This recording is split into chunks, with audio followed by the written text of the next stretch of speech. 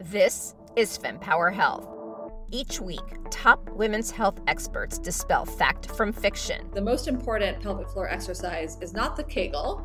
Challenge the status quo. It's never easy to challenge the accepted leaders, and especially if you're a woman. Provide perspective on why your healthcare journey may be so tough. All of that fear and worry, it all upregulates our nervous system, puts us into fight or flight mode, and increases our pain sensitivity. And what you can do about it. The number one thing is you have to advocate for yourself, and you have to be prepared. Your journey to get empowered starts now. Cervical cancer is one of the most preventable cancers, yet it is not eliminated. So Dr. Miriam Creamer is here today to talk about her mission with Basic Health International on the plan to eliminate this cancer in partnership with the World Health Organization's mission to do the same. So we're going to learn about what cervical cancer is, its causes, how the HPV vaccine can help, and she does address the fears that many have about this vaccine. And we also talk about those who are most impacted and the future of testing and how that can transform the transgender population. So tell us about cervical cancer. I mean, tell us a bit more about what it is and the impact, how someone gets it and the prevalence, especially in the United States, just because that's most of where our audience is, and even just some general global statistics as well, just because we are getting a worldwide audience as well. Yeah, definitely. Precursor to cervical cancer is an infection with human papillomavirus.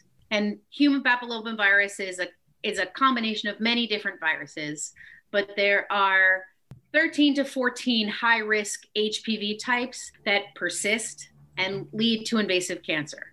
So many people will get HPV. So there was a study in Syracuse, 77% of college-age women who are sexually active have HPV. Very common. Most of the time it clears on its own. Okay. And we don't have excellent predictors of when it's going to clear, when it's going to go away. But those, especially there's some pesky high-risk types that persist, lead to precancer and then lead to cancer.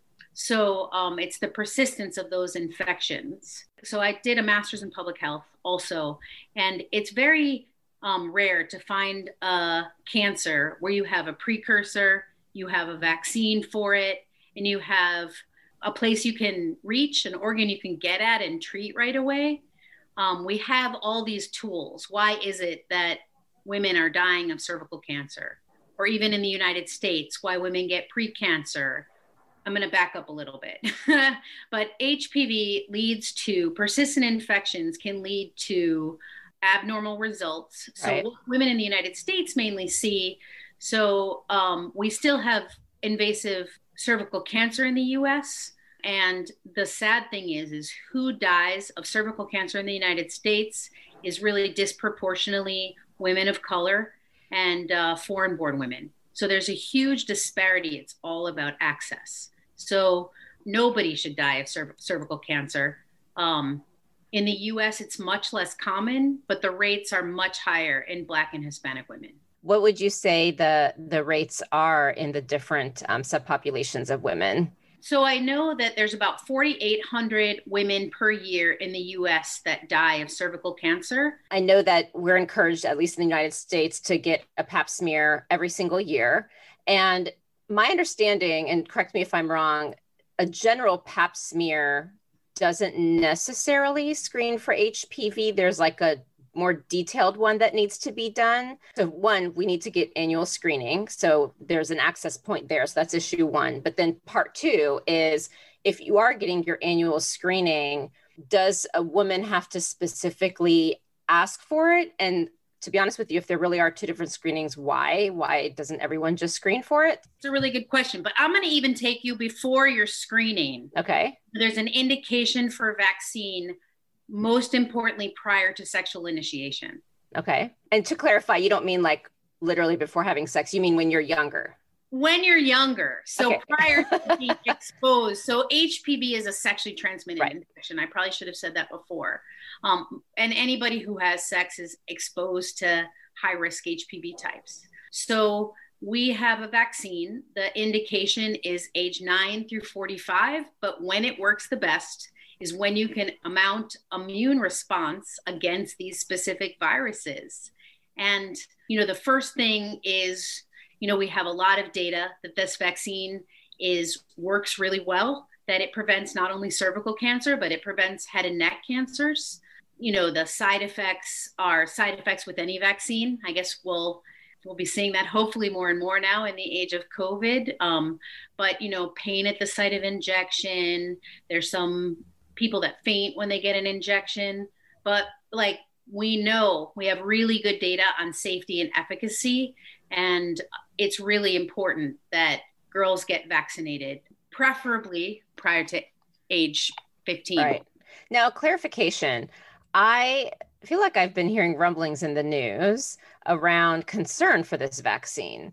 So, and we know that ever since a famous actress decided to start talking about how vaccines are terrible for children, the entire world of vaccine has been assessed, and we have a lot of folks who are anti-vaccine. Tell me specifically about the issues that people are bringing up around the HPV vaccine, and perhaps you can talk about some data so that people can feel a lot more rest assured that being proactive from the beginning is important. So I'm going to give you a disclosure first. I do speak on behalf of Merck. Come from a background, I've always been a little hesitant with pharmaceutical companies. I believe so much in this vaccine that I give talks not now, but I used to give talks all over the country about promoting HPV vaccine. Okay, so thanks for that disclosure. Yeah. I'm in the pharmaceutical industry, so I get it. Thank you. Yeah. So you should know.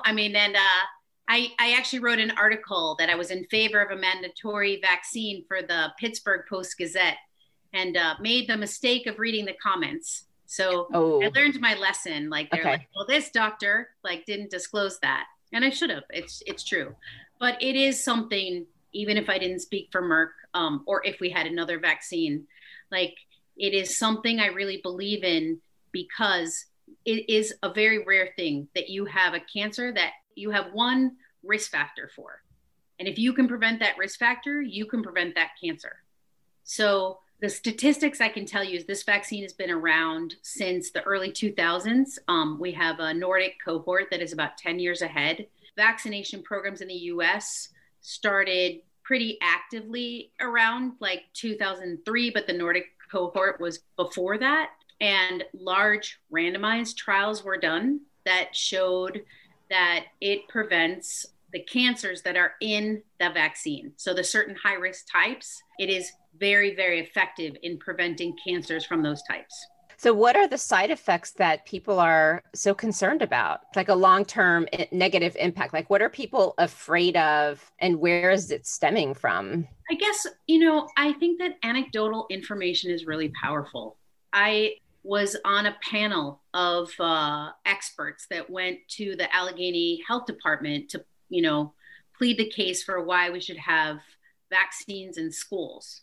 And there were probably, 20 to 30 of us. The vast majority, head and neck surgeon who said, I see oral cancers in my practice. This can prevent that. I spoke as a specialist who sees the effects of HPV-related diseases in my practice. A very powerful woman from Ohio that said, I was one of 4 cases of whooping cough in Ohio.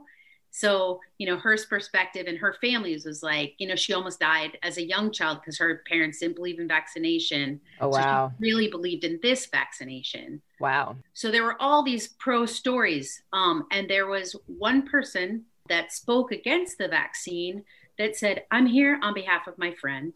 She has a daughter who was perfectly healthy before, got vaccinated, and stopped being able to walk.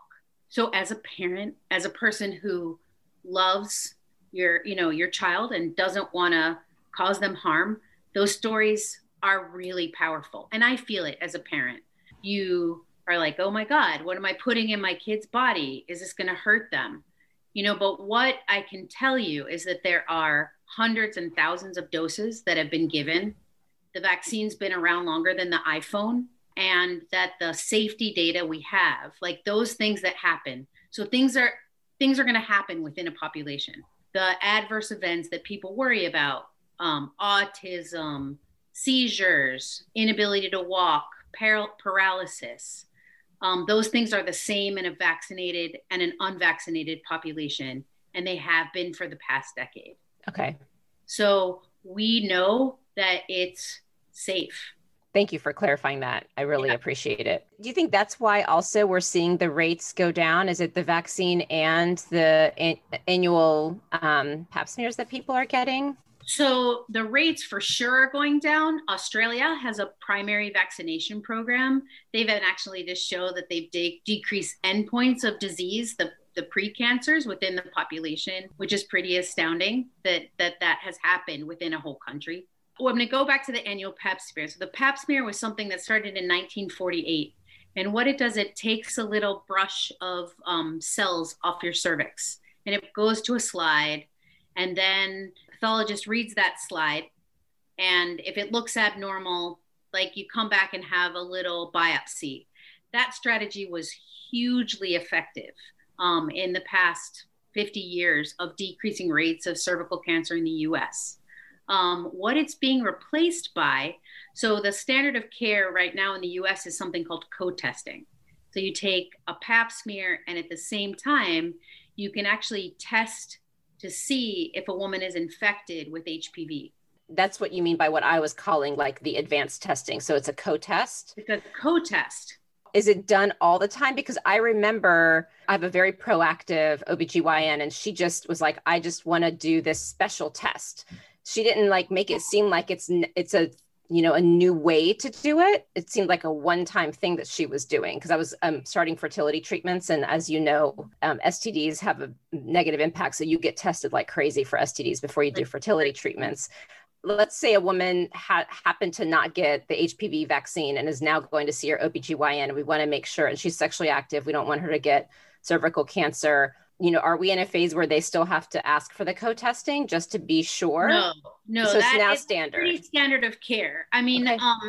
So there's a lot of good data that you shouldn't be doing. And so a pap smear, we call it cytology. So meaning looking at the cells of the cervix. Yep. That is not as good of a test as an HPV test. Okay. So, and it will probably be obsolete within the next 10 years. Like it's done its job. It's decreased it a lot.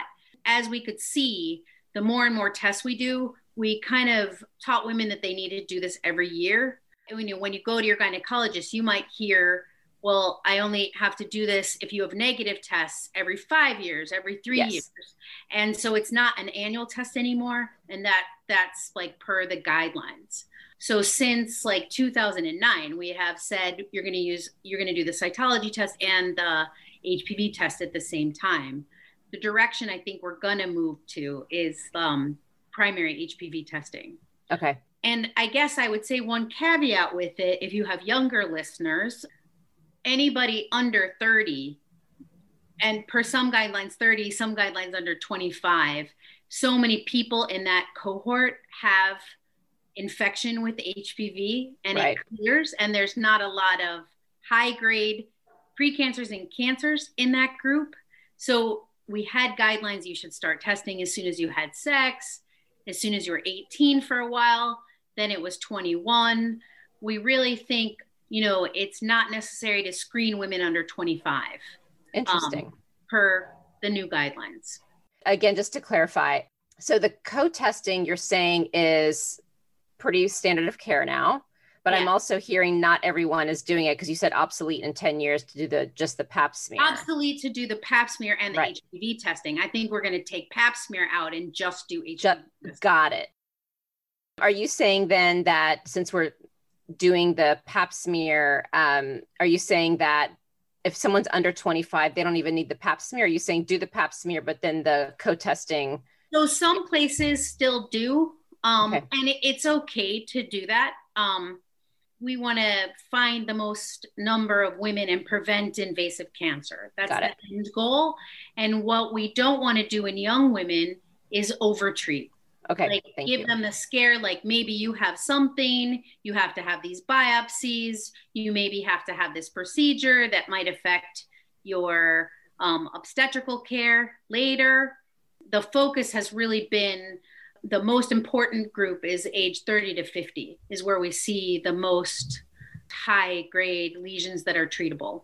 Yeah, so let's talk about that. So let's say you're in the unfortunate situation of having cervical cancer. What does that mean, and how treatable is it? Yeah, that's a great question. So in the US, most people will be in the situation that they have an abnormal pap smear and that they are told that they have precancer. So I think it'd be great to do a floater of the number of precancers in the US, because that rate is really high. Like how many people you know that have had an abnormal pap smear that requires them to get a colposcopy? So a colposcopy means, so you had an abnormal screen of some kind. You come and then they say, you have to come back and we look at your cervix under a microscope and use a little, like, there's areas that you would need to take a little piece of tissue. So there's a little punch biopsy that you take with the cervix. It's a little bit uncomfortable, but it's also scary. I have this abnormal test and then I have to go and have this uncomfortable colposcopy test, which is you have to see the cervix, put your legs in the stirrups, put some vinegar on your cervix, look with a magnifying glass, and then taking samples, sending them to pathology. That's the normal way we do that in the US. And if those are abnormal, we treat with excising your cervix, which can make it shorter, and have people with shorter cervix may, be less likely to be able to carry a pregnancy to full term. Interesting. So it's not benign. So what I can tell you is precancers are concerning because we're concerned they're going to go to cancer, but many of those clear on their own also. Right. And what we know in young women is that they clear much more often. So we're, looking at risk, really, your risk of pain and suffering of have to go in for all those tests when it might go away on its own, or you might have an invasive procedure that's going to affect obstetrical outcomes. But you asked me what it seems like to have invasive cancer. And I would guess what I can tell you is it's highest in minority populations because they might not interface the healthcare system as much. So we have to do a better job in the healthcare system to make people feel welcome to come, make it accessible, make those tests affordable and the follow-up affordable, because what good is a test going to do if you can't get the proper follow-up? Right. And it's women that don't get those screening tests that wind up with cervical cancer, that they have a history that they haven't been vaccinated and they haven't come in for their screenings. Other risk factors are, and you smoke and you have HIV. So immunocompromised women may be more likely to have cervical precancers and cancers. But cervical cancer, invasive cancer. And the good news is about precancers is they're always treatable. And we have really good tools in the US to treat them. And you can still keep your uterus, so you can still have babies. And it's pretty benign. It's an outpatient procedure. You don't need chemotherapy. You don't need radiation. And the time you go from HPV infection to precancer to cancer is years. So there's a long time to find that and treat it. So nobody should wind up in that unfortunate place of getting cancer. It's just unacceptable. Right. Like with all these tools that we have, that anybody would wind up with invasive cancer. If you have a listener that has invasive cervical cancer, don't despair. We have wonderful health systems in this country, wonderful GYN oncologists. So I'm a general gynecologist. When somebody has invasive cancer, I recommend referral to somebody with a specialty in oncology, which is cancer care, is really important. But their early stages can be treated surgically. The later stages can also be treated. There are some phenomenal places in the country to get care. Right where you are, Memorial Sloan Kettering is an amazing place. Now, one thing that I'd love to get your commentary on is related to, even just broadly STDs and affecting fertility, because one of the things that, and why I do this podcast is, I acknowledge that a lot of women may say, oh, I'm worried about this specific condition. Let me listen to this episode. And I do hope we get to a point where women are more proactive and listen to more of these episodes more, because a lot of these things are so interrelated and we're not taught that. Yeah. And, like when I was in college many moons ago, and unfortunately it's the same story still, we just were told, I grew up in Florida, so it was don't have sex, which, that just makes kids want to disobey even more. So hopefully people are getting the picture. But then, so that was message one. The other message was STDs are bad. So I'd love to figure out how to hone in on the importance of being proactive. And perhaps one way to do it is to talk about the impact of not. Like, I had no idea the impacts of STDs on infertility. So you gave one, which is, if you have to have parts of your cervix cut off and it's shorter, that could impact you carrying a baby. So can you draw a very clear picture for women who maybe are naive about, from lack of education, not at all trying to say you're being bad. It's just, we just don't know. And so help us understand why this is so important. So I guess I'll start with, there's no shame in an STD. Like, we've made this whole stigma around it. It's so common. Every time I'm in my office, I diagnose somebody with an STD.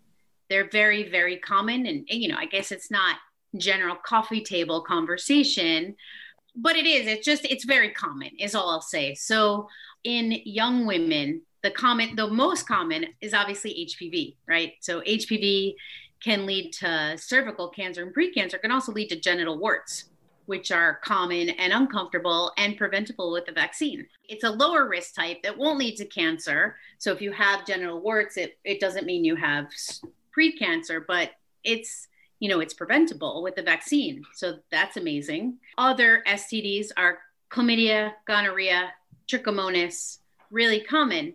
And what happens is sometimes you don't feel it. There's no vaginal discharge. There's no, you don't feel anything. So in younger women, I just take a swab, send it to the lab, and I find out. We can give them some antibiotics and it goes away. But if it doesn't go away, you can get inflammation, scarring, and difficulty getting pregnant. Scarring where? In the uterus and the tubes. Interesting. Yeah. Like endometriosis, it's a similar process that I think we should view in a similar way. It's just a thing that happens to people. So I'm not saying don't, use condoms, protect yourself, but we have great things to treat it. So the importance of an annual exam for young women is to have those STI screenings. Right. No, absolutely. So have the proper treatment.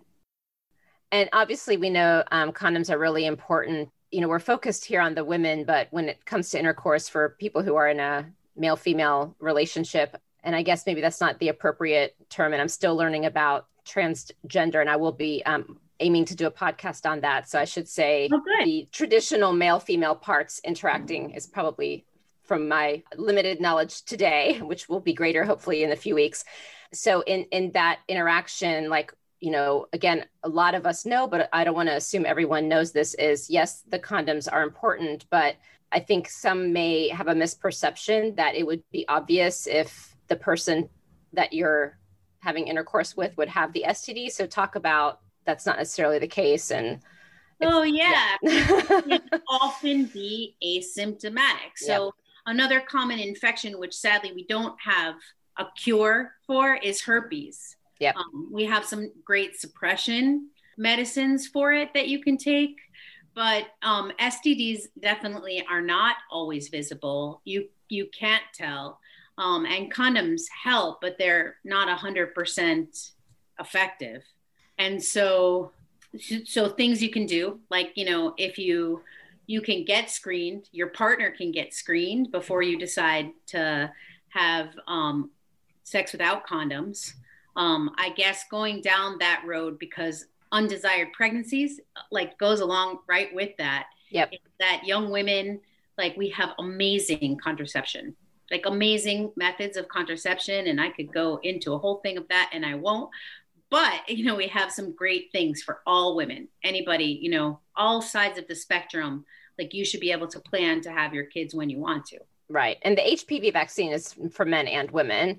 And so that's another screening women can do, is ask their partner if they've had the vaccine, right? Yeah, for sure. I can tell you uptake in the US is not great. So I was on the committee making the new cervical cancer screening guidelines. Okay. And we can't use any like vaccinated versus unvaccinated, changing how you screen them, because there's not enough data, because there's not enough people being vaccinated. So our vaccination, we could do so much better in the US. Most of the time we're recommending vaccinations in before 7th grade, I think it is. Yep. At that point, if your kid's not in sports, you're not doing all those physicals. So where's our touch point for girls between 13 and by the time they have sex? Mm-hmm. Like, they may not even be going to a pediatrician that often. So that's part of it. It's just access. New York City's amazing. You guys do have some school-based vaccination programs. Yeah, I didn't even think about that when we first started talking about the topic, but you're right. I was just thinking about the patient journey. And yeah, I remember like when I was a kid, after the vaccines, and I guess maybe if this becomes a mandated vaccine like others, I could see it. But you're right. There isn't a point of care, because if your kid's not sick, you don't take him to the doctor. So yeah, I mean, and the other thing I can say, you really do want to get that vaccine into them before they have sex. It works, because it protects against 7 high-risk HPV types. Mm-hmm. So even if you've been exposed to one, you may have not been exposed to the other. I'm not saying don't get it if you already have it. So the indications are age 9 to 45. Okay. So is there anything else about cervical cancer that maybe I didn't ask a question about? I think my messages are, do primary prevention, get vaccinated, get your screening. That if you're particularly over 30, make sure that screen includes an HPV test. And I think people move around a lot. So it's not a bad idea to know your status. And the key questions, I think, to know about yourself is, was I HPV positive or negative? But if you really want to be savvy, did I have HPV 16 or 18? Because we can tell you those things. And if you move to another healthcare center, like, knowing those things are kind of great. Now, HPV 16 and 17, tell me about that. What are those? So those are the most high risk? HPV type 16 is the most high risk. 60% of cervical cancers are caused by type HPV 16. Okay. Like, get rid of one player, it's that one. Wow. And these new HPV tests pull out sometimes the specific, we call them genotypes. So you can tell which type of HPV that the infection is with. Okay. So 18 causes the other, like another 20%. Oh, wow. So, just get rid of those two. That would be amazing. Wow. And if you have an abnormal test, I guess, ask your provider for those records so you know kind of your history. Because what's new and really cool is that these new guidelines, we're going to have a risk-based management so that I can tell you, your risk of developing invasive cancer is this percent. I think you should have a colposcopy. Your risk is this percent. I think you should have treatment. And what you need to do to know those risks are the history of the, previous pap smears and the previous HPV tests. Those are the things that go into it. That's all going to be how providers are making these decisions, which is pretty cool. It's funny that you mentioned this, not because I'm happy that it's happening, but just, it's something that I'm becoming really interested in too, is just doing episodes to help those who are in more lower income populations, because the podcast is free and nowadays almost everyone has phones. And so it should be easy to listen to. But I am talking to folks about really educating those populations too about things that they can do. And I'd love to get your perspective in the US specifically. And I don't know if they apply broadly, because like I said, we are getting a global audience. Just if there's things that population should be aware of from an expert like yourself around things that they can and should do? Because I didn't know if the access to care was a lack of education around it needs to be done, affordability. Is there any way that a creative way to get access to that care? The United States, we have something called federally qualified health centers, FQHCs. They have phenomenal primary care. So even if you don't have, it doesn't matter what your immigration status is. It doesn't matter if you have insurance. Like, they take all comers, which is really amazing. So the federally qualified health centers are a great place to go. Planned Parenthood is a fantastic place to go also for some of those primary screenings and treatment. Like, you're in New York City, so you guys have some of the best, like, citywide hospitals in the country of access to care. So I think we as providers need to be accessible to everybody. I really hope that no one's in a situation, that you have no listeners in a situation that say, I have an abnormal pap smear and I have nowhere to go. Have them get in touch with me. I'll help them. Like, that's just not right. Like, no one should be in that situation. We should have good, decent safety nets here. No, I agree. Well, thank you. Possibly touch on self-sampling and how that might improve HPV at some point. I don't know how much is being done in the United States. Oh, it's coming. It's coming. Ooh, tell me about this. So there are 2 HPV tests that are already approved by the FDA for just the HPV test without the pap smear. What that means is that a woman could just take a swab, put it in her vagina, and send it off and get the results. So that's super cool, because if you're looking at a population-based screening, if you want everybody to get their sample, that's the way to do it. And then you can focus all of your resources on that, 10 to 12% that are HPV positive, so that we, can see and treat the highest risk women. Is this an at-home and it's available or not yet available? So it is not yet FDA approved, but it's coming. I anticipate that it will be soon. That will be the future of screening. I mean, I see a lot of the at-home diagnostics. I'm talking to a lot of the CEOs of these companies, and it's incredible to see who's the company so I can monitor. Or is it not disclosable? So no, I can tell you who has that primary HPV test. There's a company called Cobas and one called OnClarity. I think Cobas is made by Roche. But those would be, because you need to have that indication for primary HPV testing, those would be the first ones. But I think there's a whole lot of HPV tests out there that we have good guidelines, where in the US. So I would definitely monitor the FDA, and I can let you know when the self-sampling gets approved. It should be coming within the next year or so here. That's amazing. I'm getting chills. It is just so cool, like, what people are doing. I mean, and that's how you hit all the people. Like, am I at risk? And if you have a negative test, you can be reassured for at least 5 years that you don't have to do another one. Yeah, exactly. That's amazing. And because of the slow growth. Exactly. The secondary reason that I asked Miriam to bring up the self-sampling is not only from the idea that this could be something that would be really affordable and, get access more easily, but also because BHI led research for transgender men, where you're in a situation where maybe the medical system where you are is not fond of your choices, yet you still need to have, cervical cancer screening. I'm glad you brought that up, because I actually had a note about the transgender, because I noticed that on your website and I completely forgot to bring it up. I mean, I would just say, like, anybody with cervix needs to have screening, and they need to have safe places to get that screening. But self-sampling is pretty exciting for that population because it's really private. And if it's negative, you can be really reassured. So that's amazing. Bringing in people and doing a speculum exam where you really, really have to. Wow, that is amazing. But it's, again, not yet FDA approved, so coming soon. And then I always like to end with, what is your greatest hope for women's health? I mean, that nobody should die of a preventable disease. It's something that's plagued me since watching that woman die needlessly in El Salvador. We have all these tools. Like, the WHO this year has called for elimination of cervical cancer, it can be done within my lifetime. Like, nobody should die of that.